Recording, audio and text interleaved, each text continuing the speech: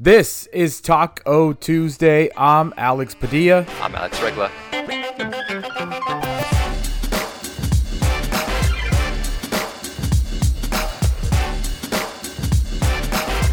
The Lakers continue to go into their winning ways. The Lakers are currently sitting at a 21-3 record, first in the West. Alex, what is going on, man? How are you today? I'm good, man. It's weird not recording after a game. I'm so used to us breaking down games, so this is weird. It is weird. It's only our second time this whole season not recording after a game, but don't worry.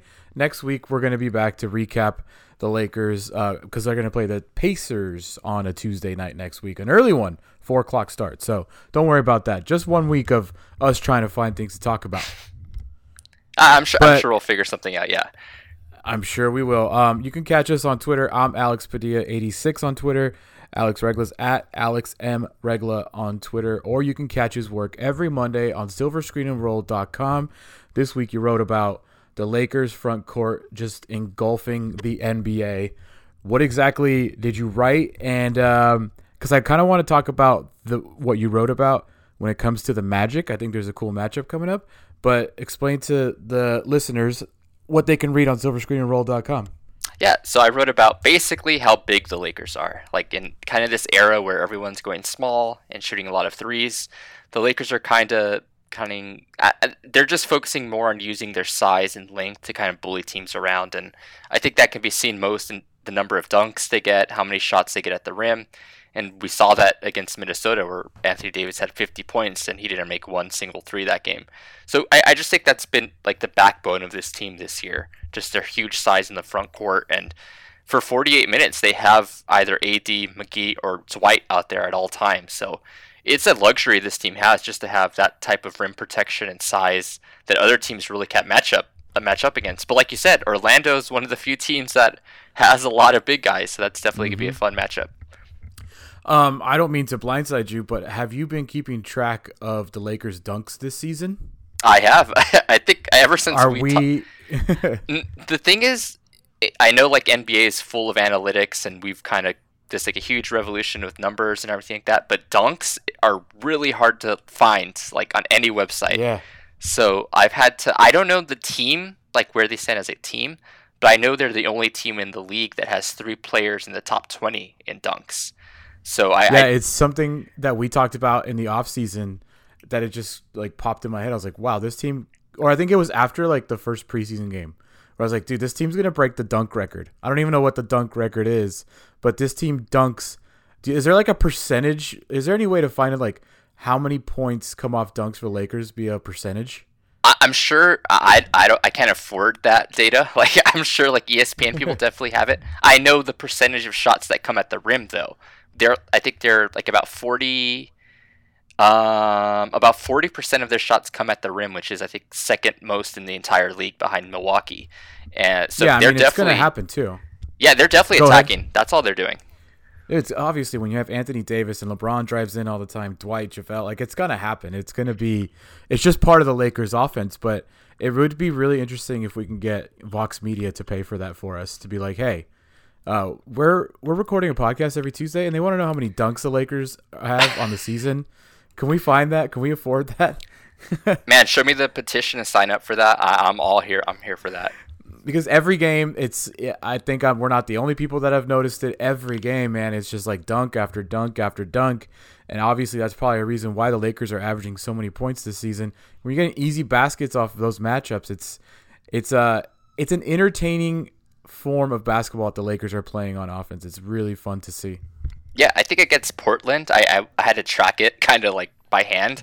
I think their first 6 or 7 baskets were either layups or dunks. So it's a pattern that has just kind of been there all season. Yeah, it's like I wrote in like an article about the dunks earlier. Like dunks are really fun, and I think that's what makes this team so fun. It's an interesting thing because like in the NFL, the sack wasn't recorded until like the 80s, I believe. And it's just one of those things where it's like, why wouldn't you be keeping track of dunks and team dunks? And it's such a big part of the game that it just be like, we keep track of free throws, of 3-pointers, of like why wouldn't we keep track of dunks? But either way, that's just my little rant. But I think the Lakers, whatever the record is, the Lakers are breaking it this year. I'm calling it right now. I mean, we probably wouldn't know because we can't track it. But Yeah. I'm sure I test wise, it definitely feels that way. It definitely feels that way. Okay, so we decided since there is no game today, what are we going to talk about? There really isn't any sort of breaking news with the Lakers tonight, except that we will talk about Avery Bradley's return tonight if you're listening on Wednesday. But for us here, we're recording here on a Tuesday, which is why we're called Talk O Tuesday. Avery Bradley will play against the Magic on Wednesday. So that's the biggest breaking news that we can really talk about. Obviously, there's Andre Iguodala rumors, but those are rumors and that can change. So I don't really want to date ourselves, but we'll get to that here in a bit. What me and you decided was we're a quarter way through the season, basically, so far. A little bit past a quarter way of the 82-game season. Lakers are 21-3. There's not a lot to nitpick, so we decided to just ask a couple questions and see what we came up with. The first question that we came up with is, who has impressed you the most this season on the Lakers? I'll let you go first, Alex. So it's probably the easiest answer, one of the easiest answers, but I'm going to say LeBron. I think coming into the season, and especially after the year he had last season where they didn't make the playoffs, he had to deal with his first really major injury and then the age catching up to him. I didn't really know what to expect from him this year, and I can't compliment him enough and talk enough about how good he's been, specifically passing the ball. Like coming into the year, we talked about him playing point guard and how much he was going to have the ball in his hands and how much he really needed to create for this team. And he's done that. Like he leads the league in assists. He's setting up Anthony Davis nonstop. He's passing, even when he's not getting the assist, he's making sure the ball gets fed to him in the post. He's just finding his teammates and putting them in spots to succeed. That really has kind of been the offense. I know AD gets a ton of the points and he gets a lot of the points, but I think it's LeBron's passing and that trickle down effect where everyone's kind of making that extra pass and stuff that I can't speak enough about how good he's been. And also on defense, like he's playing defense for the first time in a couple of years, and his 3-point shooting has improved, I feel like, and he's shooting 50% from the field at this age with the league leading in assists. Like I can't say enough about how good he's been. Do you feel like LeBron's trying to prove a point, like that LeBron is still LeBron so far early this season? It feels like it. I know he talked about it, and there's a lot of quotes about him trying to prove people that he wasn't washed and all that type of stuff. And this is a really big statement from him. The way he's playing, that he's on the number one team in the league. He's playing at an MVP type level at this age. Like I don't think we talk enough about how good he's been at this age and like how rare that is in athletics, not even basketball, just in any sport. Like he's been amazing and an elite player, and I think he's a huge reason why they're this good. It's really hard to like pick anybody but LeBron and AD. So when I asked the question, I picked Anthony Davis. I think Anthony Davis, well, I don't think, he is leading the team in scoring, rebounds, blocks, and steals. He's probably maybe the league MVP and possibly the defensive player of the year so far. Anthony Davis has been everything that we wanted and more coming from New Orleans. I think he's just, I don't know if it's playing with LeBron that's making him look so much better than he looked in New Orleans, but I feel like he looks better now than he did in New Orleans. And in New Orleans, he was already an all-star. Anthony Davis, to me, I just think maybe I didn't watch him too much when he was in New Orleans, except when they were playing kind of big games, which is rare for the Pelicans. So I think being able to watch him night in, night out, maybe that's why I'm so impressed with him. I got to see LeBron last year before he got hurt. Everyone's seen LeBron play. Everyone knows how good he is. But now watching Anthony Davis, it's been so impressive, whether if it's his three-point abilities, his ability around the rim, his defense has just been remarkable. I know they keep talking about it, and they talked about it in the offseason about how that's going to be their basically their goal is to be the top defensive team in the league, and they're going out there and like playing like that's their goal. You know, they're not just saying it. And Anthony Davis, LeBron leading the way. To me, Anthony Davis has been the most impressive. I think just because I already got LeBron last year, so I know what to expect with LeBron. And the Los Angeles spotlight has not made Anthony Davis worse. I think he's shining brighter in the spotlight in Los Angeles. Is there something specifically that you've noticed this season that you didn't know, either that you didn't know he was capable of or that has impressed you the most about his game? His calmness. Mm-hmm. He doesn't seem to ever get rattled. He doesn't seem to ever. I mean, everybody forces the issue every now and then. It's basketball; it's just natural. But to me, his calmness and his ability to maintain himself within his game, he doesn't try and do things he knows he's not great at, which is very little. No, I definitely, and I think like for me, I think his like I didn't realize how athletic he was.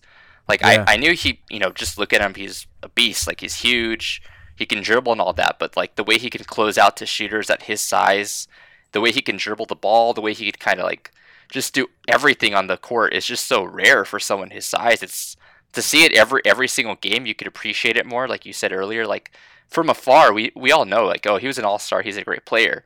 But I don't think you really appreciate that until you watch him every single game and watch him do like the smallest little things. They go, oh my god, like he like grabbed a rebound and took it all the way down the court himself and got an and one. Like we haven't seen that in a while, like in a Lakers uniform, besides like a LeBron James or Kobe or even like back when Lamar Odom was here. So it's just like you said, just watching him every game, you do kind of notice what makes him so special. Yeah. He had a 40-20 game earlier this year.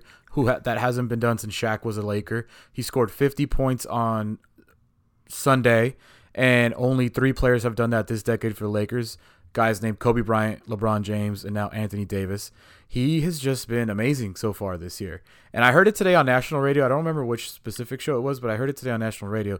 They were interviewing somebody, and he's like, it was Reggie Miller. I heard Reggie Miller today, and I think it was the Dan Patrick Show.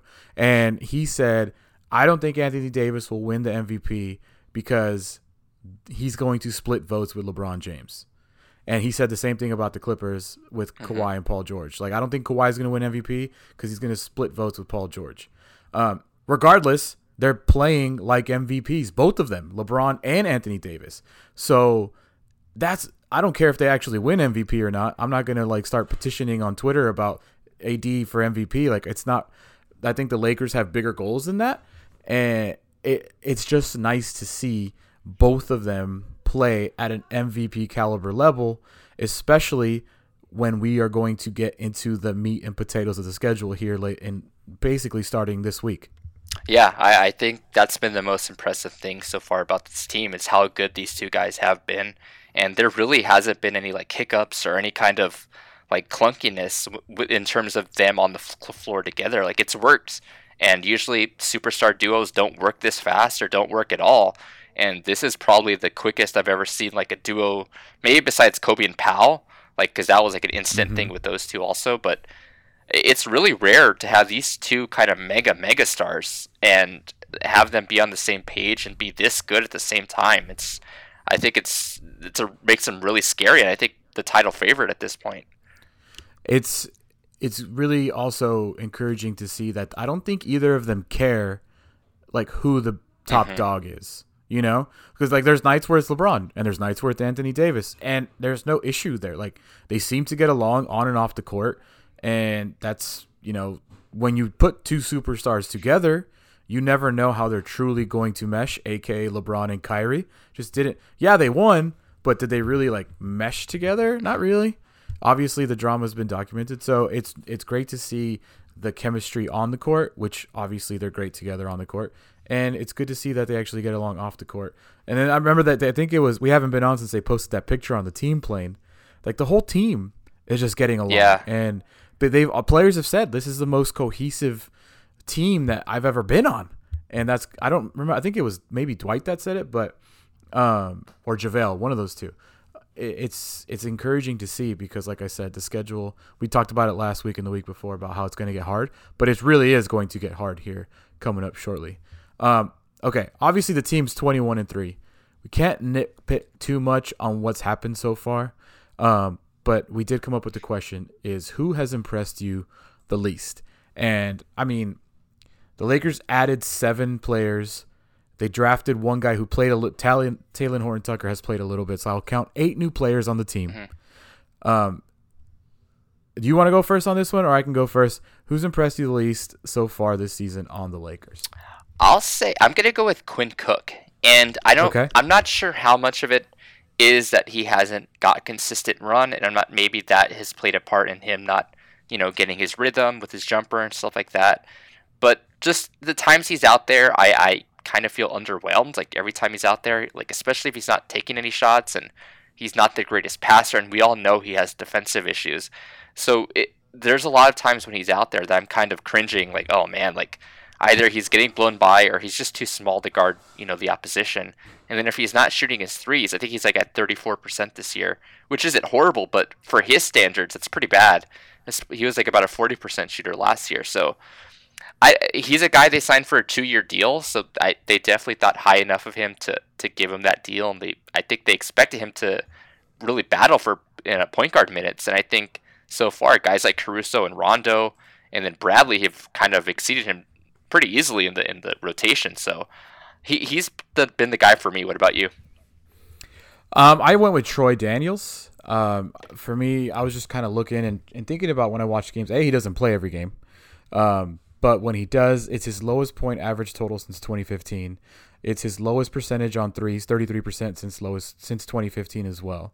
Last year, he shot 5% better from the field and also 5% better from the threes in the exact same amount of minutes as he's averaging with the Lakers as he did last year with the Suns. So he is clearly used to playing a limited role on a team, and he's just not.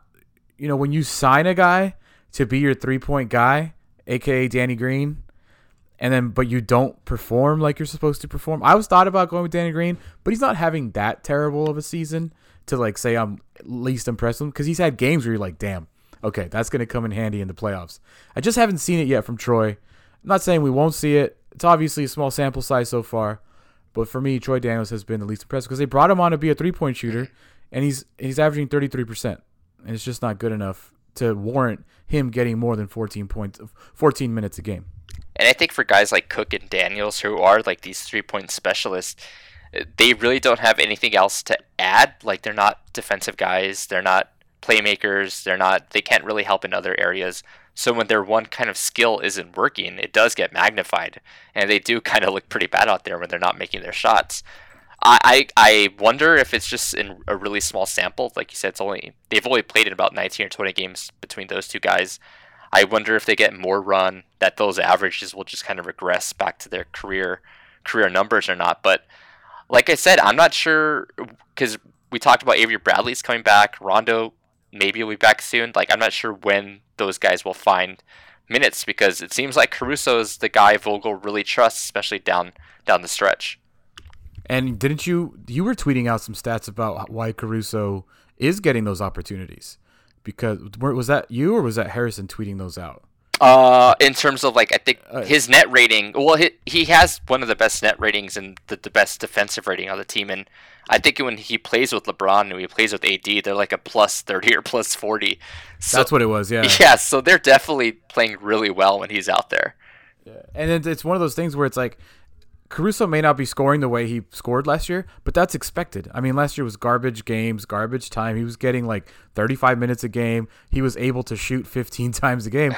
If Alex Caruso is shooting 15, 20 times a game, something's going terribly wrong in this game for the Lakers. Let's be real. So he has he didn't have a choice. He is not going to score as much as he did in the final stretch of the season last year, but he's doing things effectively in other parts of the game, which is exactly what you said, and it was a great point, is Troy Daniels and Quinn Cook can't really do that. And it's not what they were signed to do anyways, to be fair to them. But, I mean, it's like Kyle Korver sticks out in my mind. Like, you know why you signed Kyle Korver. And you're not expecting him to do much else other than that, right? So it's the same thing with Troy Daniels and Quinn Cook, and they just haven't performed to the level of what the Lakers probably wanted.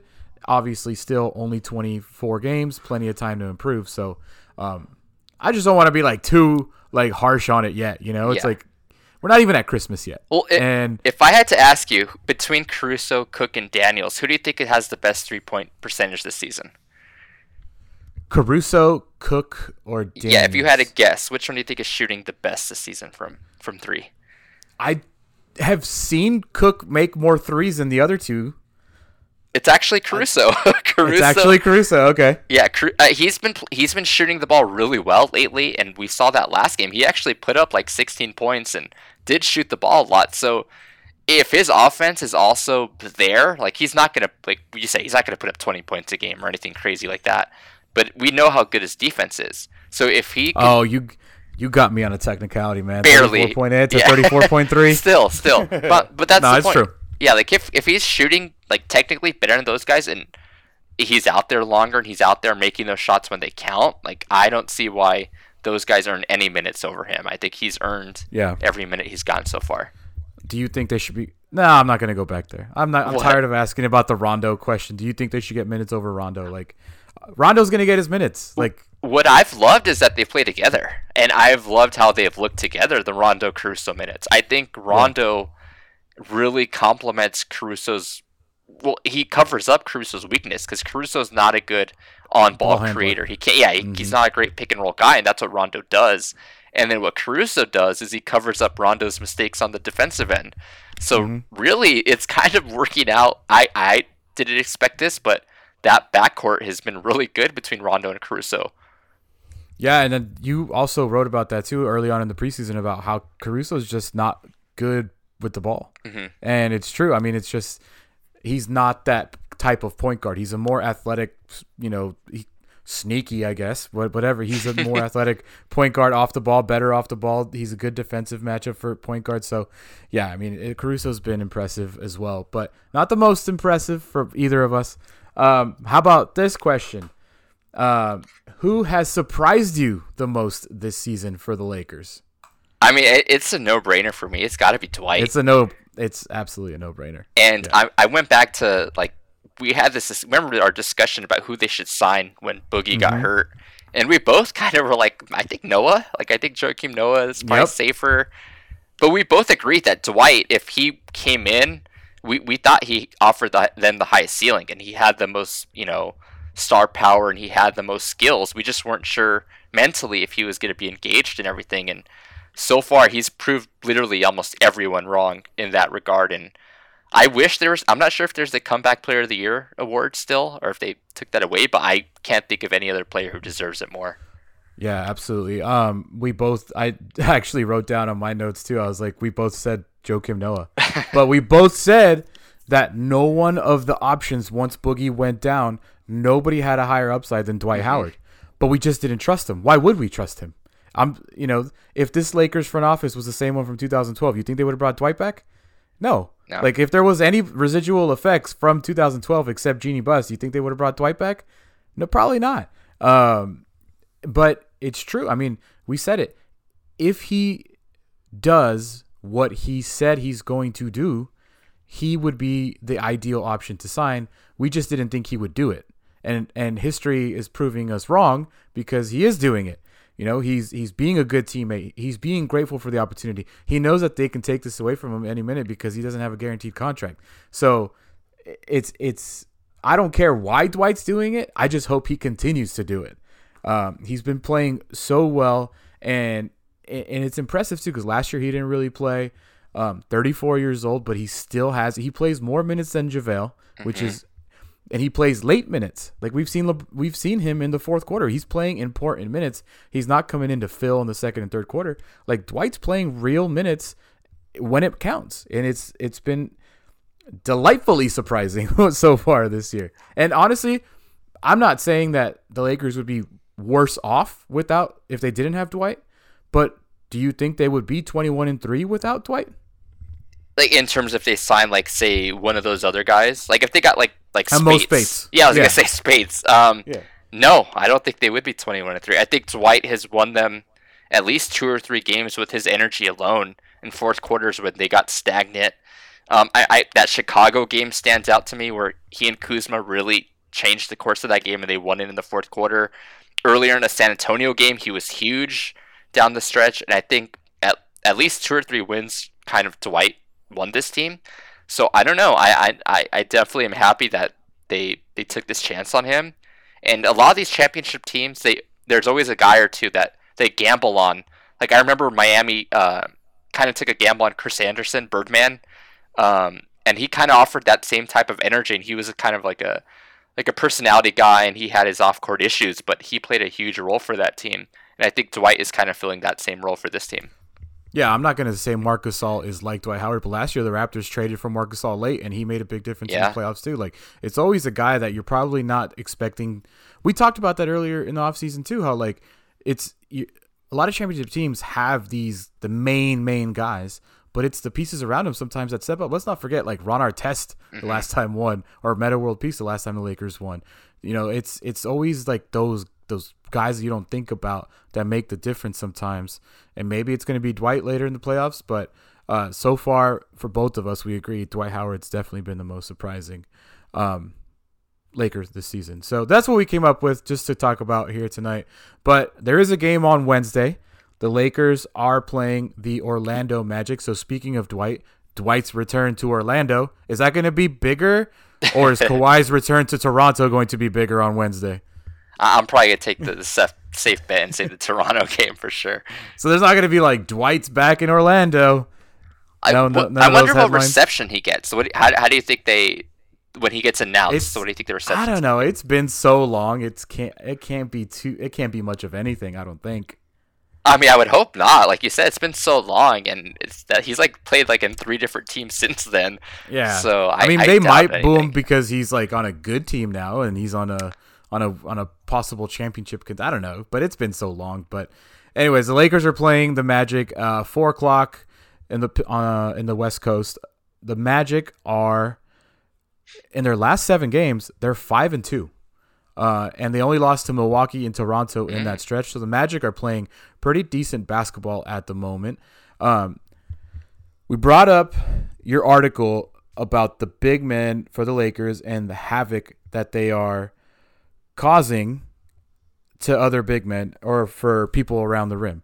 And last week when we talked about, was it the Nuggets game or the Jazz game? I think it was the Nuggets and the Jazz. Yeah, what they did to Jokic. And you're like, Jokic is having a down year, and it's not the best Jazz team we've seen recently. But I'm going to be interested to see how those 3 guys, how they can dominate Vucevic on the Magic, like a legit all-star center. He has to deal with those 3 guys all night, and so does Mo Bamba when he comes in. He's a big guy too. But I'm going to be very interested to see that matchup between Vucevic and those 3. Whoever's guarding him, whether AD even guards him ever, Vucevic is probably going to have to guard all 3 at some point. That's going to be a very interesting matchup for me. I think that's the thing. I think Vucevic is probably going to get his points no matter what. I just don't think on the other end he's going to be able to stop AD like at all. So kind of like how we saw with Towns. Towns had a pretty bad game, but he still got like, I don't know, double-digit scoring, but defensively, he just got crushed, and I think that's going to be a pattern that we see in a lot of these matchups until we kind of see that Embiid Philadelphia series, and also against Milwaukee. I think Milwaukee's another team that has big enough size to maybe give them some issues, but Orlando is just super long. Like you said, Bamba. They have Isaac, who's a really good defender. He's super long also. Al-Farouq Aminu. Yeah, I'm interested to see Markelle Fultz watch a full game of his because he's playing really well this season. He's kind of one of the better stories this year also. Yeah, it's going to be interesting to see what the matchup does. I mean, anytime that you travel to the East Coast and you're about to start a 5-game road trip all on the East Coast, it's going to be interesting to see how the Lakers react because, like we said, by the next time we come on, they're going to play the Magic, the Heat, the Hawks, and the Pacers all on the road, and then they'll finish it off at Milwaukee. And Milwaukee's riding a 15-game win streak, so we all know how good they are. But the Lakers are going to start this difficult stretch. And then starting with Milwaukee, that's when it gets a little heavy right there, right? You got the Bucks, the Nuggets, the Clippers, the Blazers, and the Mavericks all in a row. So this is going to be a nice stretch heading into 2020 for the Lakers. The Mavericks are the last game of 2019 for the Lakers. Yeah, all these games are going to be tough. Like, even the Orlando game, I know we can easily overlook them, but every single year, like, the Lakers, I feel, get blown out in Orlando or they lose to the Magic. Like, that team always gives this team issues. I know it's a different Lakers team, but I still get nervous, like, every time they go to Portland or every time they go to Utah because they've always had trouble there. So, at Orlando and then at Miami's also really good. I know the Lakers beat them. That's another tough team. Indiana's really good. And then, of course, the Milwaukee and Clippers matchup. These are really, really good teams the Lakers are about to play. And, I mean, you would assume they're bound to lose one of these games. I'm not sure when, but it's going to be interesting to see we keep saying that. We keep saying that. We keep saying that, and then they turn around, and then we're like, oh, They always struggle in Portland, dude. They win by 23. That's true. Karl Anthony Towns and the Wolves come in, they get blown out at Staples. Like, we've been saying that all season, and the Lakers just keep winning and winning impressively. Obviously, the loss to the Mavs, but other than that, they're 4-1 in December. We both are, well, at least I know I have been like negative about, and that's just my it's working. So I'm just going to keep saying the Lakers are going to go 1-3 the next 4. I was going to say, which one of these games do you think they have the highest possibility of losing of this stretch coming up? There's no back-to-backs, which is good. They're traveling every night, so that's going to be a factor. The Pacers game just looks like a tricky one. The Pacers game looks like a tricky one. I think this team, I don't know if there's such a thing as a trap game in the NBA. Like there kind of is, like in football, you hear that all the time. Oh, it's a trap game. But the Orlando one is, like you said, are they ready for that one? Like, could they be overlooking them, looking ahead to Miami? They do have a day in between games, and we see it all the time. Players go to Miami with a free night. That's it, yeah. Players go to Miami with a free night. LeBron going back to Miami. Anthony Davis is first time in Miami as a Laker. There's storylines on that game, and it's a Friday night game. That's an interesting one. Miami, like you said, is obviously good this year. The Hawks one could be a letdown. I could see the Lakers starting 2-1 and just like kind of looking ahead to the Pacers with the Hawks. Mm-hmm. And we all know that the Hawks can put up points, so it'd be interesting to see. It's just a tricky road trip. It's a super tricky road trip. That's the best way I could describe it. Do you think there's like one game that stands out to you that we're like, oh, that's a tricky one? Besides like the obvious good teams, like that Miami one, like for the reasons you mentioned, that day in between from Orlando and Miami, I think that's when those guys, I mean, hopefully with the veteran team, they know to kind of go to sleep early and not kind of indulge in the nightclubs and all that stuff. But I mean, a 4:00 Miami game after a 4:00 Orlando game, I feel like the time zone difference, and Miami's playing good basketball. They're another physical team. I think that's the one of the most, the ones that are coming up the soonest that I think could give them some issues. Yeah, well, we'll see. The Lakers currently, though, 21-3. They play the Magic on Wednesday at 4:00 Pacific time. By the time we'll be back, they will have 4 more games under their belt, and we'll see how they go. Alex, we're gonna get to recap a game next Tuesday again. We're going back to our wheelhouse. Yeah, man, I'm just gonna be looking up hot stove MLB stuff from then. I know I saw your San Diego Padres did some stuff too. The San Diego Padres, I don't know if they're making good moves, but they're making moves. That's something. And the Dodgers are just kind of sitting on their hands again. So yeah, you know what you're gonna do. You're gonna go get Rendon. You're gonna go get Garrett Cole, and you're gonna win 110 games, and then try and blow it in the World Series again. All right, if you had to put money on it, where does Cole go? Garrett Cole goes to the highest bidder. I don't think Garrett Cole cares where he goes. Me neither. I really don't. Me neither. And I think the post-game press conference after the World Series kind of proved that to me. When he's like, I'm here representing myself. I'm not an employee of the Astros anymore. And I know he was pissed because they didn't put him in the World Series, but I think Garrett Cole goes to the highest bidder. And he's a Scott Boras guy, right? Yep. Yeah, he goes wherever the hell the money's at. I think he's going to the Yankees. I think it's either the Yankees or Angels. I don't think pitchers are worth that much money. Steven Strasburg went to school with the guy at San Diego State, watched him pitch in college. He just got $245 million to pitch 30 times a year. So you're going to give him you're giving him over $1 million a start if he makes every start. That's crazy to me. Pitchers are not worth that much. I think like relief pitchers are more valuable. I mean, you're a Dodger fan. You see relief is what kills you guys. I don't want to talk about Dodgers and bullpen for another few months. I don't want to live past that. But Garrett Cole's going to make maybe $300 million, they're saying. So I know. It's insane. I know. It is insane. Baseball hot stove is crazy. What about wrestling hot stove? Nothing. The Hall of Fame. Batista is going to go to the Hall of Fame. That's basically it. Hey, I think next Tuesday.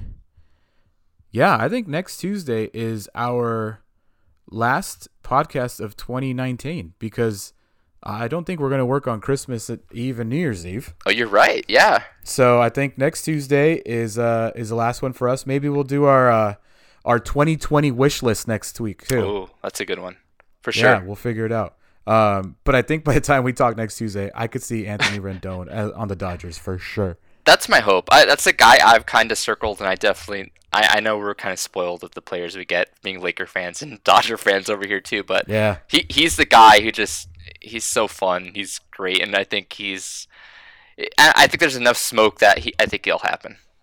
I think I am only able to be a Padre fan because I also am a Laker fan. So I get my spoils. I get my spoils with the Lakers. It's obviously been a rough 7 years, but I get my spoils with the Lakers. I'm like, okay, let's go to baseball season. And their stadium and that city is unbelievable. So you definitely have a good one there. Right. And dude, it's Laker mania down here, man. I'm telling you. I know the Clippers used to play here, but they just don't resonate like the Lakers do. I know every time the Lakers play at the sports arena down here, it's sold out. You know, you see Lakers stuff everywhere. I think Lakers have made a big impact throughout all of Southern California and the country, obviously, when you see them play at other places and Laker fans take over. But San Diego loves the Lakers too, and I am one of those people. So next week, we will talk to you guys on Tuesday after the Lakers' next 4 road games. Alex, anything? Do you know what you're writing next week? I'm previewing. It's too soon. I'm previewing the Miami game, I believe. Miami game. Yeah, Miami game will be the next thing I write for the site. Okay, cool. So check that out at Alex M. Regla on Twitter, silverscreenandroll.com. You can catch all his work there. You can catch me on Twitter at AlexPadilla86. Alex, we will talk to you everybody next week. Thanks, man.